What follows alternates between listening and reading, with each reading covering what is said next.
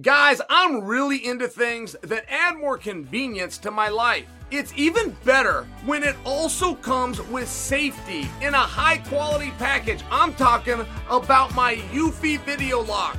I'm still loving this thing. I love this thing so much that I'd like to invest in the company. I am so impressed with this product that I'm willing to back it. And if anyone out there knows how I can do it, please reach out. You got to check it out for yourself. I'll probably do a quick social post, but for now, just search Eufy Video Lock. Do it online. It's a 3-in-1 smart lock, 2K camera with an audio and doorbell. It's easy to install. It has fingerprint recognition, so I don't even have to remember a code.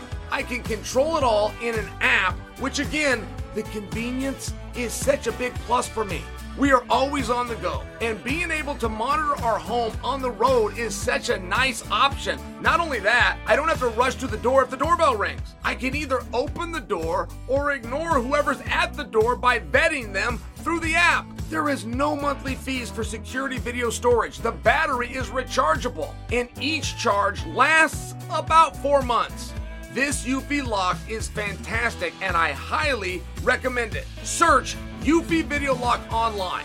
That's Eufy, E-U-F-Y Video Lock, or visit eufyofficial.com/video lock to see how you can gain complete control of your front door. After years of fine print contracts and getting ripped off by overpriced wireless providers, if we've learned anything, guys, it's that there's always a catch. So when I heard that for a limited time, all Mint Mobile wireless plans are $15 a month when you purchase a 3-month plan, I thought, what's the catch? But after talking to them, it all made sense. There isn't one. Mint Mobile's secret sauce is that they sell wireless service online. They cut out the cost of retail stores and pass those sweet savings directly on to you. I haven't skipped a beat using Mint Mobile services. I have a great service even when I'm traveling for over less than 70% of what I was paying before. Listen to Uncle Chael and say bye-bye to your overpriced wireless plans, jaw-dropping monthly bills, and unexpected overages. Mint Mobile is here to rescue you with premium wireless plans starting at $15 a month. All plans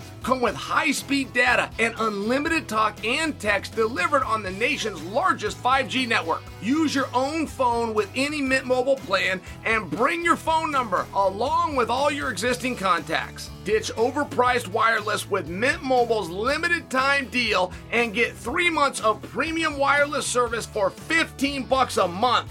To get this new customer offer and your new 3-month unlimited wireless plan for just $15 a month, go to mintmobile.com/Chael. That's mintmobile.com/Chael. Cut your wireless bill to $15 a month at mintmobile.com/Chael. $45 upfront payment required. That's equivalent to $15 a month. New customers on first 3-month plan only. Speed slower above 40 gigabytes on unlimited plan. Additional taxes, fees, and restrictions apply. See Mint Mobile for details.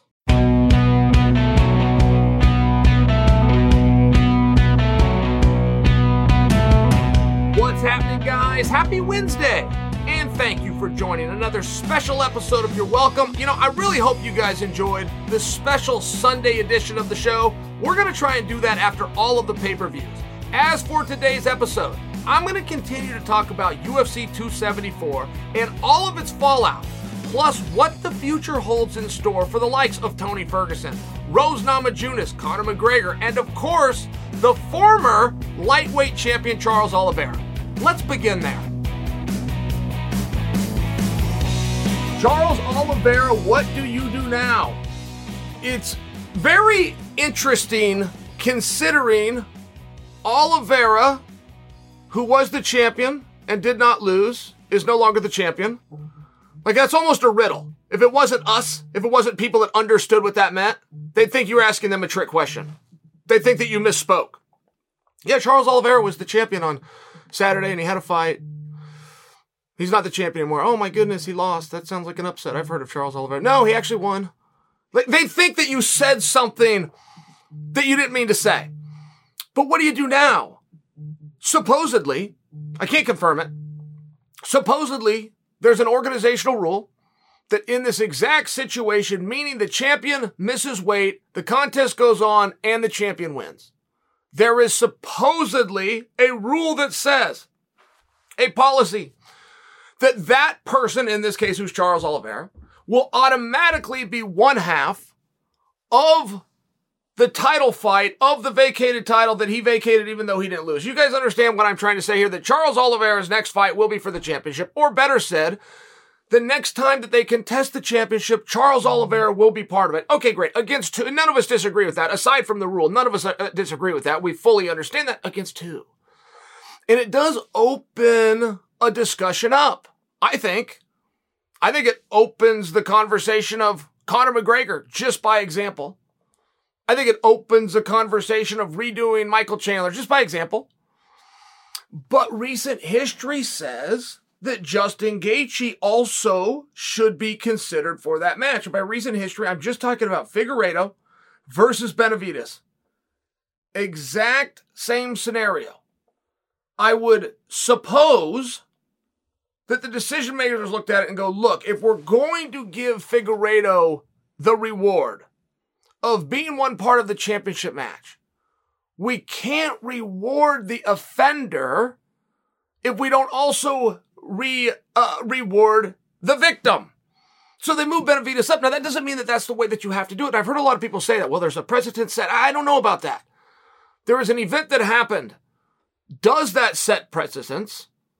Or do you learn from that to say the scale and the violation thereof did not affect the performance, apparently, at least in that situation? Do you bring Gaethje along? That's what I'm asking you guys, because I don't despise that idea, I must tell you. From an X's and O's standpoint, like if any part of your lying eyes tell you that Justin Gaethje just got his ass kicked, or Justin Gaethje got dominated, or Justin Gaethje got overwhelmed, if any part of your lying eyes tell you that, you need to go watch the match. Go rewatch the match. That hand that Oliveira landed that put Justin down, it was the most impressive part of the night. Because when's the last time you've seen anybody, no matter how hard they hit Justin Gaethje, sit him down? When's the last time you've seen Oliveira, regardless of the opponent, put somebody down in the very first round? You might be able to answer that question. You might be able to answer both of them. But I'm right when I suggest, when's the last time you saw it? It's not what anybody predicted. And things unravel very quickly, right? When something goes from bad, it goes to worse in a hurry, particularly inside of the octagon. So that entire sequence was predicated on something that most of us did not predict would happen, which is within the first round, Oliveira is going to hit Gaethje and put him down. It's very interesting. I mean, let's rewind the tape here. If you go start the fight again, Charles gets Justin's back. You probably are going to bet that Charles is going to win. Charles gets a rear naked choke. Is he going to finish it? You're probably going to say yes. But if we redo that fight and we say the punch never happened and never put themselves in that position, what would have happened that night? Do we at a minimum see a second round? Do we at a minimum see a fifth round? Right? I mean, it turns into a very different contest. Everything does. I'm only suggesting, I don't despise the idea of Justin Gaethje going right into that. Justin Gaethje is going to have to call for it. He's going to have to talk about publicly what I just said. Of, hey, look, forget about the choke, forget about me getting out scrambled. Dude hit me with a hard shot. I'm trying to collect myself. Next thing I know, champion of the world's on my back. He's going to have to help us with that argument, but it is one of those things. If we know that Oliveira is going to go fight for the belt, I mean, look, this is such a distant memory. This went from a community being upset with Oliveira. How could you do it? And how could you disrespect the fort? And how could you not break a rule? It went from that to, my God, give him his belt back. Just give it back to him. Dana White talked about the way, hey, we're going to pay him and we're going to take care of him. And yes, he's going to go fight for the belt. And this guy's awesome and everybody thinks he's champion. Like, I mean, he got his acclaim. It was one of those remarkable performances that I have to question was even his best. As great as he looked, I do have to question that. How could have he been at his best?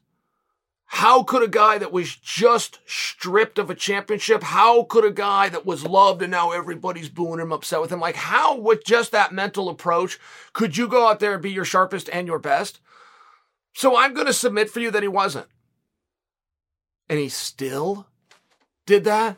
I mean, right, there's performances where when it's done, regardless of the outcome, you still got to sit back and go, just how good is that guy? Like, just how good is Charles Oliveira that on an off night in enemy territory, Justin Gaethje's home state, and he goes out and does something like that? It's really remarkable. Who are you going to bring in with him? I mean, 55 is really being looked at right now. I will tell you, as it pertains to 155 pounds, Dan Hooker has never been more sought after. Right? I know that Dan Hooker is on the short list of names for Conor McGregor's return. I also personally believe, and this can change very quickly, I personally believe he's leading in the candidates for Conor McGregor's return. All right, great, big fight. I don't know if I could submit for you a match that would be more fun to watch and more compelling in terms of predicting prior to the fight who's going to win and why than Dan Hooker versus Tony Ferguson. Now, I woke up this morning to a message. Very, very good source that told me Nate Diaz versus Michael Chandler is done. I'm going to leave my source's name out. He wouldn't mind if I came and told you guys, but I'm going to leave it out because I don't think he's right.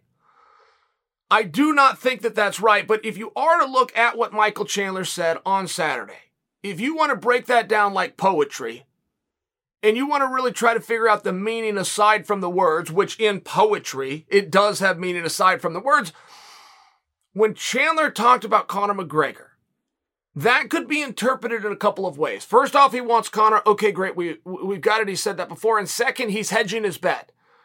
So that if Conor and or company came back and said, well, we do it, but Conor's next fight is going to be at 170. He's already gotten ahead of it, said I'll go there too. But if you want to interpret what he said, it sounds as though Michael Chandler is saying for you, for a big fight, I will leave this weight class and I'll go to that one. Which is where you could see a little bit of room to the Nate Diaz thing. I'm not ready to predict that for you. My source is very strong. I believe that my source does believe it's true, and I believe that he was told it in a way that he thought he was getting inside information. I don't know that I buy it. I don't know that Chandler is going to leave and go up to 170, and that creates a whole plethora of issues. As soon as you leave your division, even if you think selfishly for you, well, it's great, and it's for the better good, and it's for one night only, it messes with everything. What's the point? What are you going to do when you get there? What happens if that opponent that you agreed to fight pulls out and the show must go on and they insert somebody else and then you try to come back and go, well, I'm not going to fight him. I'm not even in that weight class. Well, you were a second ago. What are you, a bully? You only go places you think you can win, right? It's one of those things. It gets really sensitive really fast. So you guys are probably going to hear this rumor before you hear from me. This is going to catch on to the interwebs that it's going to be Nate Diaz versus Michael Chandler. I'm here to tell you, I'm light on the idea. I'm confident that Nate is going to fight at 170. He and Chandler's fun and all of that stuff. But I think Nate's going to fight another 70-pounder. And I think that 70-pounder, for better or worse, is going to take the leap against Diaz to hope that if he's still here remaining, win or lose, that he at least affects his career, at least affects something within the rankings. And I also think it's very important, personal, just Chael's talk here, that Chandler does stay with it 155. There is a number of scenarios, all the way down to right this moment, that Michael Chandler could step in there with Oliveira in a rematch right this moment. I would not bet on that. I would not predict that for you. But they do pay musical chairs down there with that championship. And weird things happen really fast, right? I mean, the guy that was the champion a week ago is no longer the champion. Like, weird things happen within this sport. A title that was set to be defended, the match went on, but the title was vacated and nobody got the strap. Like, weird things happen within this sport. I think Chandler's a very meaningful character. I think he's a very meaningful personality. His skills speak for themselves. I think he's championship quality. I think Michael Chandler is likely to see a championship match again, even if it's not immediate. And if he leaves the division, it creates a little bit of a problem of how do we do that. So a lot of moving parts at 155. A lot of interesting things at 155. I will never cease to be let down, and I'll never cease to be disappointed, though I should cease from being surprised. An opportunity for two people to fight for a championship has now presented itself. We're told somewhere that Oliveira gets one of those spots. Nobody is yet to prove that, by the way.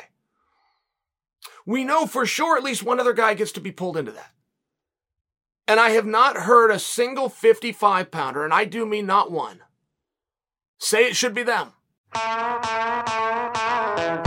So sticking with Oliveira, I can't stop thinking about what happened last Friday between Charlie Olives and the scale. And I want to bring you some of my thoughts today. All right, guys, 2 questions for you. Very sincere. If you have an answer, leave it for me. 2 things happened at the post-fight press conference. I saw them both. But understand it from my perspective. I watched the post-fight press conference, via ESPN MMA's Twitter page. Now, Twitter is it's like 11 seconds. So my point to you is I missed two things. If these were elaborated on, you got to tell me what the answer was. First off, Dana had said, we're going to hire a security guard to man the scale moving forward. Okay, great. Tell me more. Tell me what that was about. There was no part of the Ferguson weight debacle that had any even rumor or speculation to a tampered scale. Nobody said that the official scale was tampered with. Now, it is very interesting. I know that you think we're splitting hairs here, but we're not. It's meaningful. If the UFC were to hire somebody to watch the scale, that now means that the UFC is in charge of the scale. That is the potential. And I could lay out 5 different scenarios for you, of which somewhere over time, even if it's 100 years from now, will play out. That would open up a massive potential. Whoever is in charge of the weigh-in is who needs to be in charge of the scale, even if it means hiring security for it, which is the commission, period. It's got to be that way. For a number of different reasons, it's got to be that way. Now, guys, I wasn't in Arizona. I didn't see this firsthand, so I don't come to you with a level of evidence. My belief is, based on experiences that I had in the past, nobody gets to touch the official scale. And the official scale will even sit out in the open, right? I mean, don't forget a show is going on. You're going to bring the people in at some point. You're going to have security guards, and you're going to have music, and you're going to have lights, and you're going to have Joe Rogan or Johnny. Right? I mean, it's a show. It's a production. That scale will sit there, and it's untouched. And everybody who's weighing in would like to go get on that scale. They would just like an assurance. And to have a scale that's a half a pound off or a quarter pound off or tenths off or a number of grams or kilograms, any way that you want to do the metric system is very common. From the check scale won't say what your personal scale said. By the way, you happened down into the health club and they happen to have the scale. I've been on 3 scales and I got 3 different answers, which to the colloquial to you guys, so what? I got a really good idea of what I weigh. In this sport, right, there's only a couple of walks of life where you get weighed in before you're allowed to go do your job. Can you imagine how incredibly uncommon this is? But you also understand why it's extremely important. Like, there was people that gave Charles Oliveira a hard time and said, well, he had an hour and he couldn't lose half a pound. Guys, this was never about Charles Oliveira losing a half a pound. You're wording it wrong. This was about Charles Oliveira losing another half a pound. So I just want the context. I just want the context of that statement. Am I wrong with my premise? Is there a story going around that I don't know about that the official scale was tampered with? I have literally never heard that in any fashion. And the commissions do literally put somebody there after the scale is set up and calibrated on the spot to stop anybody from coming near it. Nobody gets to check. Nobody gets to test it. And I've even told hard luck stories to the guy. Oh man, hey, I got to know what I weigh. You're completely dehydrated. It's one of the most uncomfortable things that you'll ever have in life. And you can't just happen upon dehydration. You have to want and be disciplined to be dehydrated. It's an incredibly damning experience, which that gram does matter. You will either go in the back and you will take an ice cube and put it in your mouth that will soothe you in your absolute worst moment for 5 minutes, or you will not. Because it's a really hard thing to relate to. I don't know that I have the rhetorical skills to get anybody to understand the discomforts and the mental games that happen to a person while being severely dehydrated. So at any rate, I do make a fair point. There is a very fine line. Whoever's going to man that scale has now taken responsibility for the scale. And I think you want to be real careful making sure that's you. So if there was some context, share it with me. Another thing. Most interesting thing Dana said. But again, I get to see it for 11 seconds. They were talking about Islam versus Benny. And someone asked Dana straight up, are you still making that fight? Dana's response straight up was, I plan to, but Joe Rogan just grabbed me and told me not to. It cut out. I didn't get anything else. So that's my second question. I have to imagine whoever asked the question followed up, but I don't have the answer. Why did Joe Rogan say that? Was that brought forward? Has anybody asked Joe about this? Do you guys have an answer? If we don't, do we just have to guess? Who do you think? Who do you think Joe is speaking up on behalf of? Is Joe saying don't put those guys against each other because one guy is hurt? Maybe. Is Joe saying don't put those guys together because we need one of those guys to go and do and then fill in the blank? Don't have these two studs. Like, by the way, that is the most competitive and hardest match currently booked at 155 pounds. If you were just going to throw a belt in there because you got a vacated belt, people on the inside, us, not the outsiders, but the insiders would go, well, that's the match. Of course that's the match.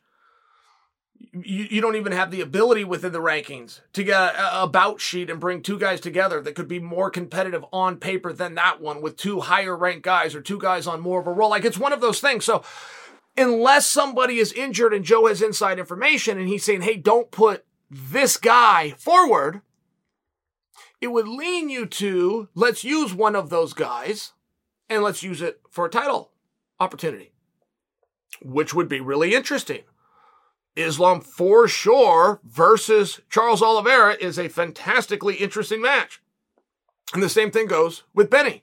But as much as you need championship matches, and as much as you get bit by the seduction of a title fight, you have to have number one contenders matches too. You have to have ranking matches too. They are of different significance, but they are all of equal importance in and of themselves. I want to see Darush versus Benny. I will fully acknowledge the winner, number one contender, at least within my mind. But Joe Rogan made the comment to Dana. What was the comment predicated on?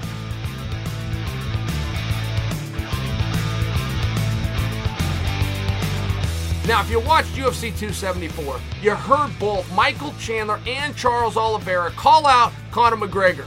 We're still not sure when Conor will return, but let's do some speculating.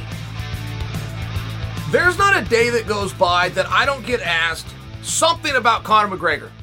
And one of the brilliant things that Conor does is to give us no information while staying engaged. Most guys that give no information go bury their head in the stand. They don't return their phone calls. They don't utilize social media. They don't give interviews. Conor's different. Conor's extremely active on social media while giving you no information, right? I mean, I get what Conor would do, and I get it, the speculation, and I get that if we all come and we hypothesize, like, that creates a conversation. No conversation is a great starting point to create a conversation, and then somebody else is going to say something, then you're going to have to retort them, and then you're going to go back and forth, and eventually the answer is going to come out, and one of you gets to say, I told you so. I'm just getting to the point where I need something, and it only has to be little. By example, here was a clue that we had. I'm backing up, but here was a clue that we had once upon a time, known as 2 weeks ago. Conor McGregor was going to come back in the summertime. Okay, great. So you get the calendar out, and you look at the cards that are announced, and you happen to notice that that's International Fight Week. And so then you go over to Nate Diaz's Instagram account, and it happens to show him training and looking like he's in pretty good shape, and you think that you've uncovered something. And right when you think you've uncovered something, it then gets revealed to us, Conor McGregor's out until the fall. So then you got to go back and do all of your detective work again. And when I tell you I just need something within Conor McGregor, return date I don't have to have. Because I can fully understand in that situation where you wouldn't know. The fighter's never going to return at the right time. In the fighter's mind, the right time is as soon as possible. As soon as I can humanly do this and be cleared, that's when I'm coming back. Okay, but we don't know when that is. You're dealing with an injury, you're dealing with assessments, you're dealing with your psychological approach, aside from the physicality of it. So I don't have to know that one.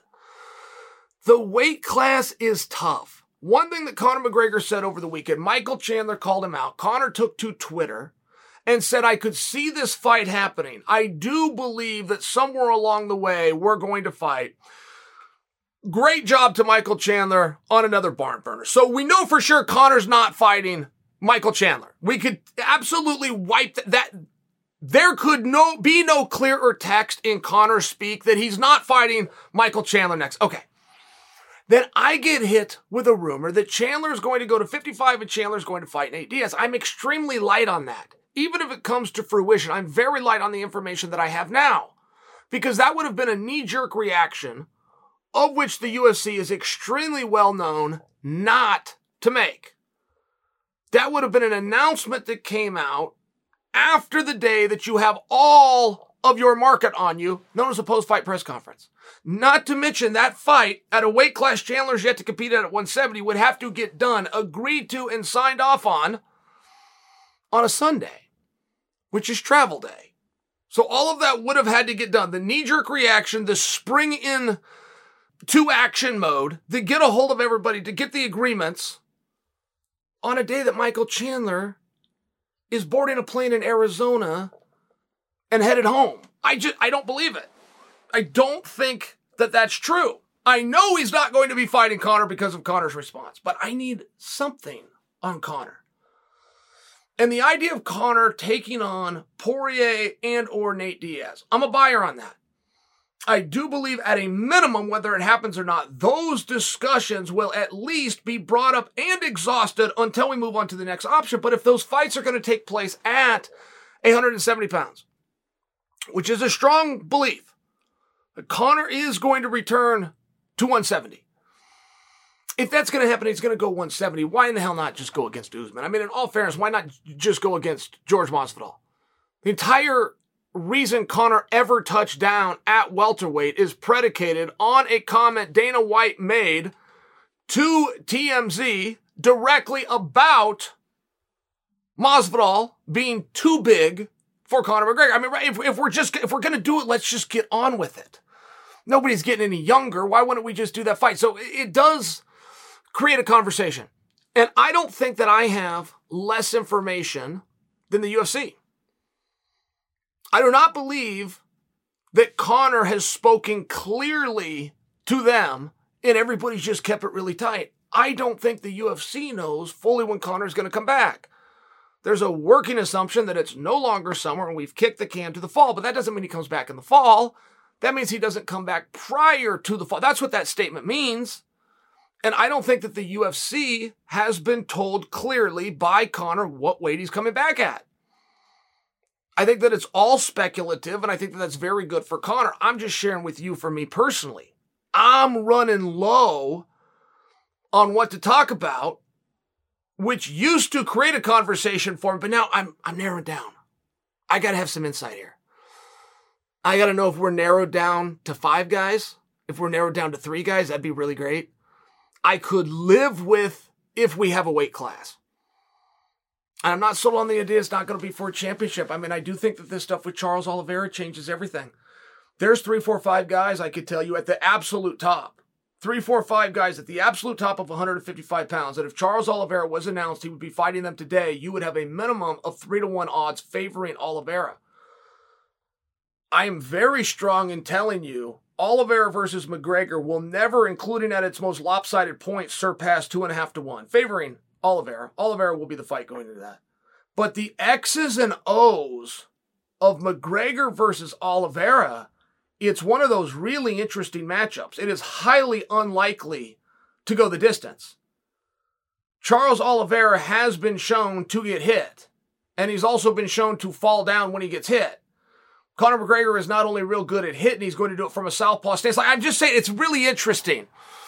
As far as the matchup goes, as far as like what would actually happen, as much as you want to dismiss that ahead of time, say Conor shouldn't be able to walk into a time, all these different things that you want to say, if it did happen, you wouldn't be positive who is going to win. So I'm just open to this train of thought, but I am getting to the point, I got to get narrowed down somewhere. And I do think for Dustin and Nate, if they're waiting or dangling on some kind of Conor carrot, it seems like maybe those guys should just find each other. And I know that's been discussed. I don't think it's being discussed enough. Both of them have activated their troops on social media at some point, but then both of them is like a fire extinguisher. All of a sudden it hits Diaz and he quits talking about Dustin, and then the same extinguisher hits Dustin and he quits talking about Nate. I feel like that's the one and nobody ever got in the way of it.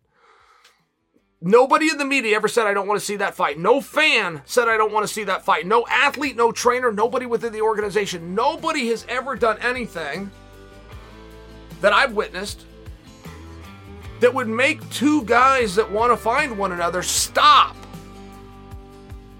So what's that have to do with Conor? We're back at square one. I don't know. But I'm getting to the point where I need a clue. Just one. but I do need a definitive clue in what direction McGregor's headed.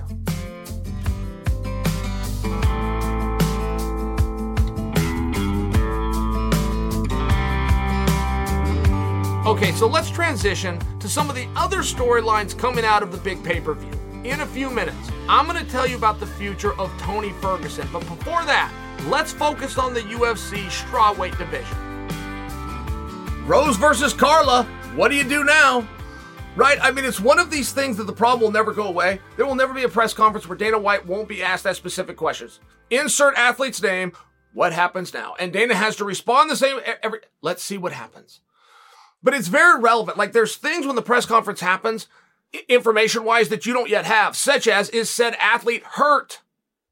Are both of these athletes okay? Like, there's reasons you just can't go and make something in that moment. But Carla versus Rose, you always want to see somebody get paid back.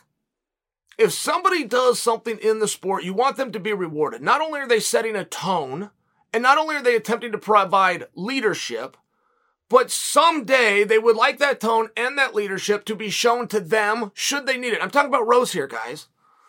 Rose goes out. She beats Joanna. She beats her quickly and handily, which is instantly explained as an upset. Instantly explained as she got lucky. Instantly accepted that Rose caught Joanna. Now, Joanna's a tough night out any way you want to do it, any weight class that you want to do it in. So if you're trying to have a victorious moment and you're trying to celebrate, you got your family, you got this real small circle, and you've got a world championship, right? This incredible moment in any athlete's life. That celebration is going to quickly fizzle. I mean, it's going to be like the music stops when you get informed that you've got to go fight Joanna. It's a stress for anybody. It would take any joy in celebration. All the things went from really fun to things just got really serious. Let's hone in on it. And I only bring that because Rose did it and she did it immediately. Tough spot to be in. She did it and she did it immediately. And she won. Okay, I guess people were wrong. I guess it wasn't just she caught her. I guess it wasn't she just upset her. And I guess it wasn't that she just got lucky. Turns out that she's really good. But you fast forward the tape a little bit of time. Rose ends up in the exact same spot. She goes out there, she starches quickly and easily Wei Li, to which got dismissed as unlucky, upset, and she caught her. So then what happens? She has to go and do it again. This glorious and victorious moment, all the air gets sucked out of the balloon because things get real serious when you find out you're going to get locked in there with a pissed off Wei Li. And Rose goes out and she does it again. Turns out it wasn't just an upset, it wasn't just a catch, and it wasn't just a lucky shot. Now, that's extremely relevant what I'm saying. Because I do not believe many of us are predicting that Esparza's next defense is going to be against Rose. And you can hang your hat on that you're a reasonable person and you understand the timeline and Chael, you're right on everything, but that fight was terrible and therefore she's not going to get to hell with that. If that would have been a back and forth battle and Esparza left with the strap, shrouded in controversy, with an audience on their feet proclaiming it was the greatest fight of all time, Rose is not going to get the shot. Not immediately and not next. How come? I don't have the answer to that, guys. This is not a conspiracy. I'm not like trying to bring you into, I don't have the answer either. I don't know. There's something about it. She's not. A lot of competition in that weight class. A lot of ways for Rose to have Rose's next fight be a championship fight, just not be against Carla. Carla's going to have a very hard time with the competition there, as anybody would. Like, Joanna's a really tough fight, and Wei Li is a really tough fight, and the next up-and-comer is a really tough fight, and where the hell is Tatiana Suarez, and is she returning to the division? Like, there's all sorts of questions where Rose's next match could be for the title. But we all know, without being told by any level of authority, that Rose's next match for the title is not going to be Carla's next match and Carla's first defense of the title. How come? Please do not bring up the match, because it's not true. It's an argument that you could rest on, but it wasn't going to be true in any scenario. Even though she did that for somebody else, even though she did that a second time for somebody else. And it's not Carla that's going to stop it, by the way. Carla's got a wrestler's mindset. Carla for sure would return the favor. Carla understands that she's champion because she got to fight for the championship. Like, she gets it, she would give it to Rose. It's you guys. You guys aren't going to demand that Rose and Carla and that we redo it. You're not going to make the same push on behalf of Rose that you did 2 rows, not only once, but twice with Joanna and Weili. How come? How come? What is going on there? What is the reason for that? And I'll tell you, there was something interesting that came of that match. Carla versus Rose, which is, how do you score it? And a lot of people were upset with the judges. A lot of people did defer back to, hey, first off, we don't know what happened. And that old rule that, to beat the champion, you've really got to beat the champion. And nobody beat either one, and it should have gone to Rose. That's just not the rules. But that phenomenon does exist. That is a piece of psychology within all of you, within me, somewhere within the pun, and of course within the judges. But they didn't do it that night. And the first 2 rounds and the way they were scored was brought to my attention. I didn't see rounds 3, 4, and 5. That's out there. I didn't see it. But I saw the first 2. And the first 2 both went to Carla. That surprises me. It surprises me, and one of the reasons that I would not question these judges, but I would love to hear from some judges, this has never been done. There's no precedence. There was nothing to look back on. You're going to go back to Shamrock versus Dan Severn. It's the only time we've seen that little of activity. Fast forward from that, which at that time, I'm not certain had judges. Maybe they did. I mean, I'm going back to late 1993, early 1994. Fast forward, and you had Ngannou versus Derek Lewis. And that was also a thing of 2 guys staring at each other, but it's got to go some way, right? So when you have nobody touching each other, and then there's also a hierarchy of what you're supposed to look for. First, which is damage. Amateur boxing, that's very different. If I touch you 5 times and you touch me 1 time, I win.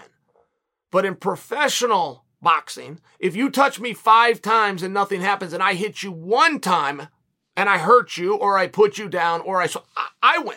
I win the round. It's damage first. After damage, I believe it goes to octagon control, which means in the first round where nobody touched each other, the damage doesn't exist. And now you got to go to octagon control. What do you do there? Nobody's wrong, but what is it that you saw? I would have suggested for you guys going into the 3rd round, because the first 2 were unforeseen disasters. But unforeseen. No precedent. No vision in your mind. No training. No expertise. Nothing to refer to.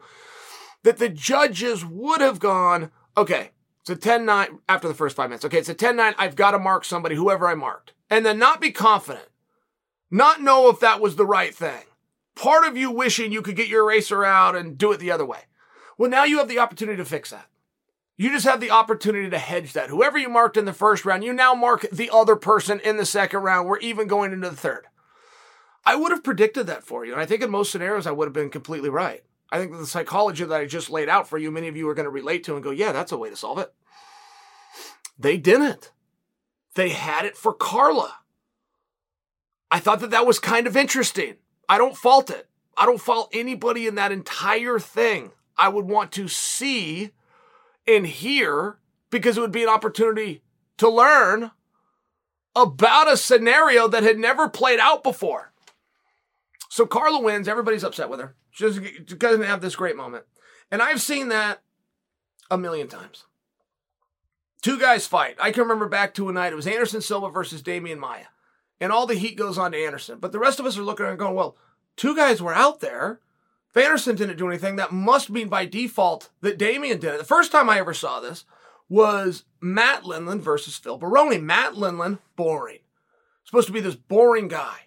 And Phil Baroni is supposed to be this super exciting guy. And when I say this is an actual dialogue that people were accepting. They go out there and they fought each other. And the story after was how dull the fight was because of Matt Lindland. But how great it was because of Phil Baroni. I just don't understand how we get there. It was the 2 guys against each other doing the same thing. Point being, I don't think we were right to fault the judges.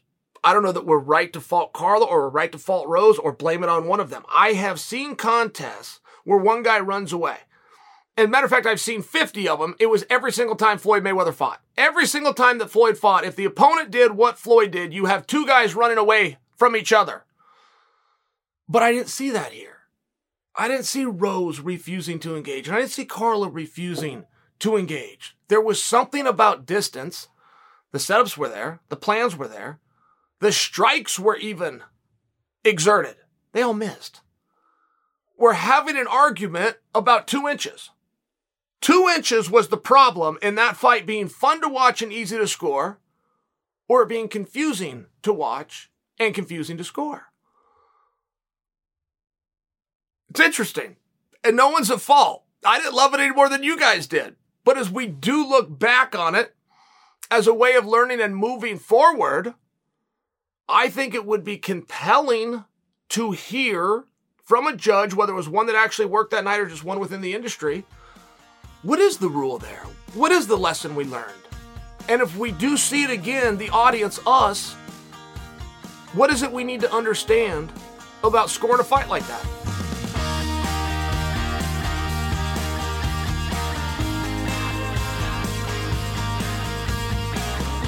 Let's relook at Tony Ferguson's performance, right? Because it was very different. It was a very different battle that each of those guys had. Tony Ferguson, Michael Chandler. Michael Chandler had to get his hand raised. He had to win. It would have hurt Chandler to go to a decision. It would have hurt Chandler a lot if it was a split decision. And this is still assuming Chandler wins. It just would have. In perception, whether it affected his ranking or not, in perception, it would have changed a lot of things. Like, Chandler really needed to go out and win. Tony did not. Tony needed to look good. Tony needed, if he could win a round, huge success. And win the fight, massive upset. I think it was a 3.5 or even a 4-1 underdog when this thing went off. But Tony was playing a different game.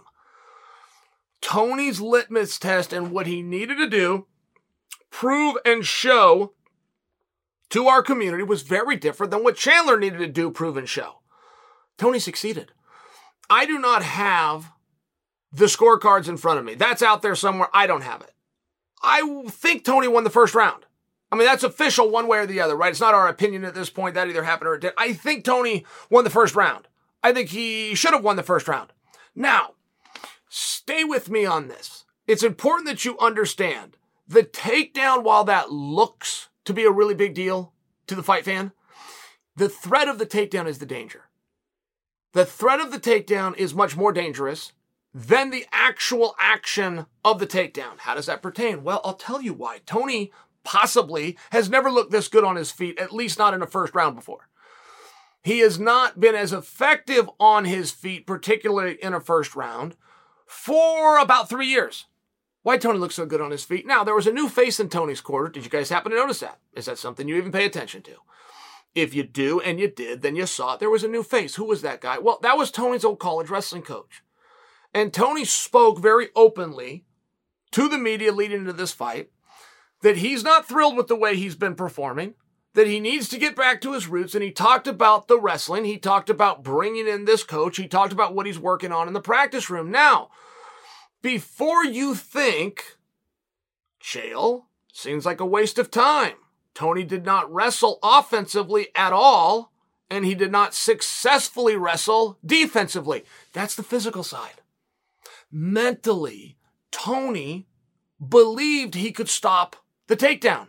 It's very important that you understand this. If you want to know why Tony's strikes were all landing for the first time in a period of time, because the first time in a period of time, he was not worried about the takedown. And don't think you need to correct me.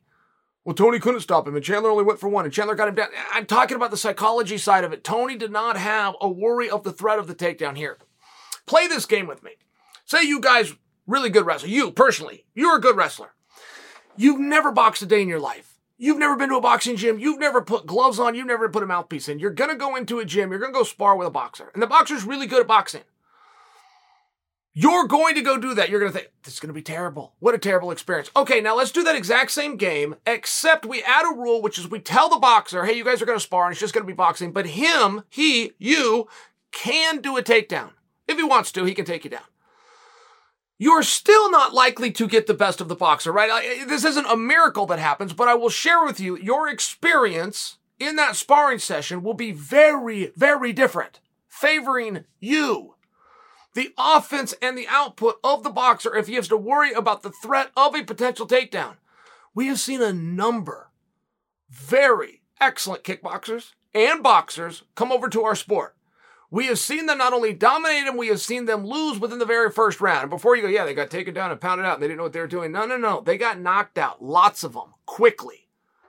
Much more successful, much more decorated, pure strikers have been knocked out in the very first round. Why? Well, it's the threat. It's the threat of the takedown. The fear of the unknown. The anxiousness of going somewhere that you don't want the fight to be. And it will change. It will change your reactions. It will change what you're looking for. It will change how you move. It will change your own output. The threat of a takedown was eliminated. Tony, right or wrong, believed he was right that he did not have a threat of a takedown by Chandler, which is why all of those strikes were landing. Just so you understand that. If anybody looks back on Tony, I mean, there were some really good things that Tony did here. And what was going to happen in that fight and where it was going to go. Right, I mean, it was one of those kicks. Nobody could take that shot. And the crowd was on their feet, and people have called, that's the greatest knockout that I've ever seen.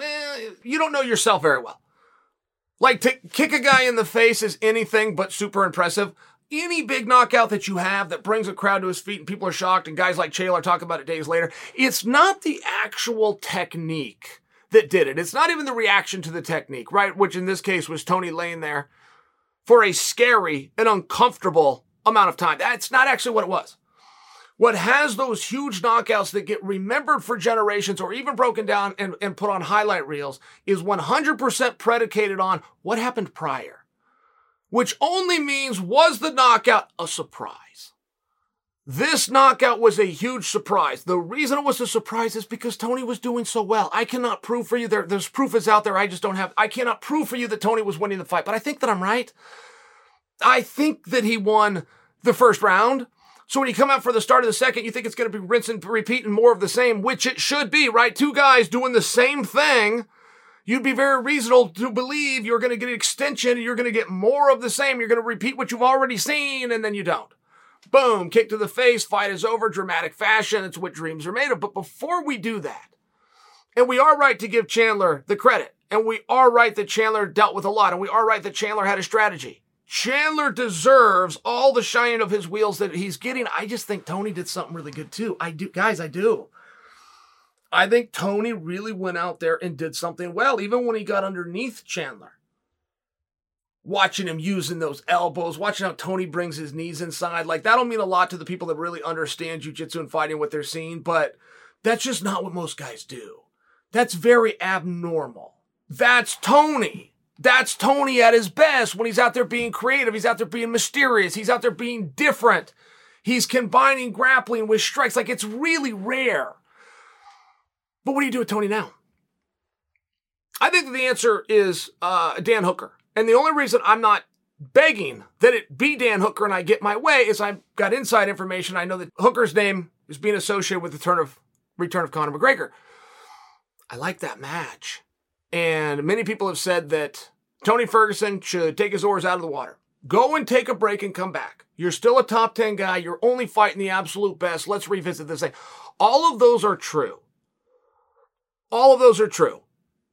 But you've now removed options from the table. In fairness, looking at everything, which would include never doing it again, that's when you've kept all options on the table. And no fighter will determine the end of their career based on the performance or the outcome of their last contest, but perhaps they should. No fighter will ever talk about I'm done until 20 other people have said it first, and the fighters push through it and reassured and one more guy. Like, there's just a process. But there's also a time where everybody is going to have their last one. There is a time, even within success, that a fighter is eligible to raise his hand and say thank you all for the memories and goodbye. It's just not how it's done, right? It turns into, this is who I am, this is what I do, this is my identity. Oh, and by the way, it's my job. Somebody's paying me to do it. I'm eligible. I'm going to go do it. Like that. That's a normal part of it that I don't begrudge at all. I'm just pointing out for you that it does exist. And everything needs to be looked at. And as hard and sad as it is, and as much as nobody wants to go out unless they go out with a victory, who does? You could probably find them, but the meaningful guys, the main eventers, the top of the bill guys, it's been done by Lennox Lewis. It's been done by George St. Pierre. Who else? And please don't throw Mayweather on that list, because Mayweather's still popping up here and there. It doesn't appear to be done.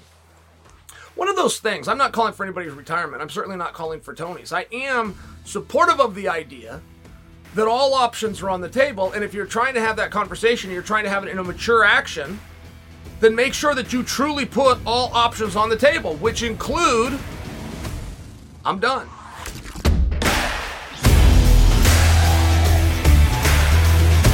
All right, guys, that's it for today's episode. Thank you for listening. And if you haven't done so yet, please remember to subscribe on Spotify and Apple Podcasts. And while you're there, leave the show a 5-star rating and review. Go do that. And I'll be back to you on Friday. Until then, I'm Chael Sonnen, and you are welcome.